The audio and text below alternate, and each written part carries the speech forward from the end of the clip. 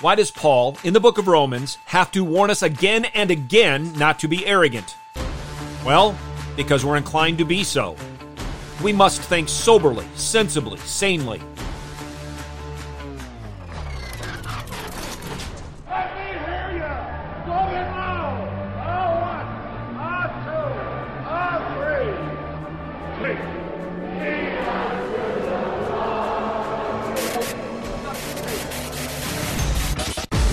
Welcome to In the Bullpen, Up and Ready, a ministry of developing contenders.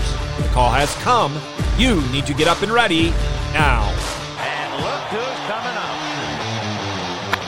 High fly ball into right field. She is gone. We see Paul move from orthodoxy in Romans 1 through 11 to orthopraxy beginning in chapter 12. In the first two verses of the 12th chapter, we read that as followers of Christ, we are to worship and to be renewed. The result of these things is to live in service to others. If we say we are offering ourselves as a living sacrifice, if we say we are being transformed by the grace of God, yet we don't live serving in Christian community, we deceive ourselves. Hear now God's word in Romans chapter 12, verses 3 through 8. For through the grace given to me, I say to everyone among you, not to think more highly of himself than he ought to think, but to think so as to have sound judgment, as God has allotted to each a measure of faith. For just as we have many members in one body, and all the members do not have the same function, so we, who are many, are one body in Christ, and individually members of one another. Since we have gifts that differ according to the grace given to us, each of us is to exercise them accordingly. If prophecy, according to the proportion of his faith. If service, in his serving. Or he who teaches, in his teaching. Or he who exhorts, in his exhortation. He who gives, with liberality. He who leads, with diligence. He who shows mercy, with cheerfulness. This passage begins a lengthy section in Romans that continues through the end of chapter 13, and in it, Paul reveals the marks of Christian community. In this text, we see our reasonable or spiritual service of worship involves exercising our spiritual gifts. Paul begins with yet another beware of boasting moment and admonishes us to have sound judgment about ourselves.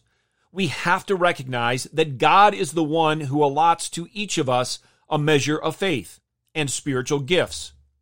We are to exercise our spiritual gifts humbly, Paul writes in verse 3. We must know that anything good we have received from Jehovah, and therefore we have absolutely no reason to boast. In verses 4 and 5, we are told that we are to use our gifts harmoniously. We're to work together, like a symphony making beautiful music, or like an athletic team performing in a way that brings about winning.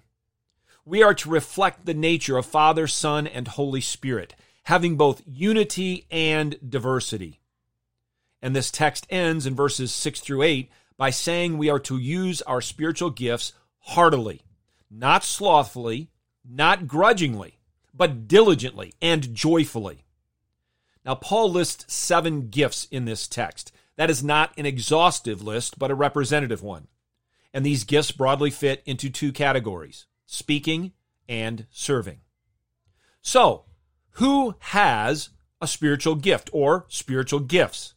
All Christians do, old and young, male and female. When and where are we to use our spiritual gifts?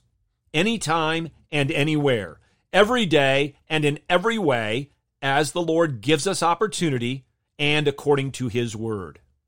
Why do we have these gifts? Why do we use these gifts?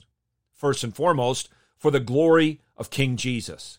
Also, for the edification of the saints and as a witness to the lost. And what's the basis of all of this? The crucified, resurrected, ascended, and reigning King Jesus. He had his body broken and blood shed to make us his own. He gave his body to make each of us individually members of one another, members of his body. We must not boast about our spiritual gifts. We must not bury our spiritual gifts, but we must faithfully exercise them to the glory of God. Get your eyes up, fixed on Jesus, the author and perfecter of faith, and be ready to deny yourself, take up your cross, and follow him.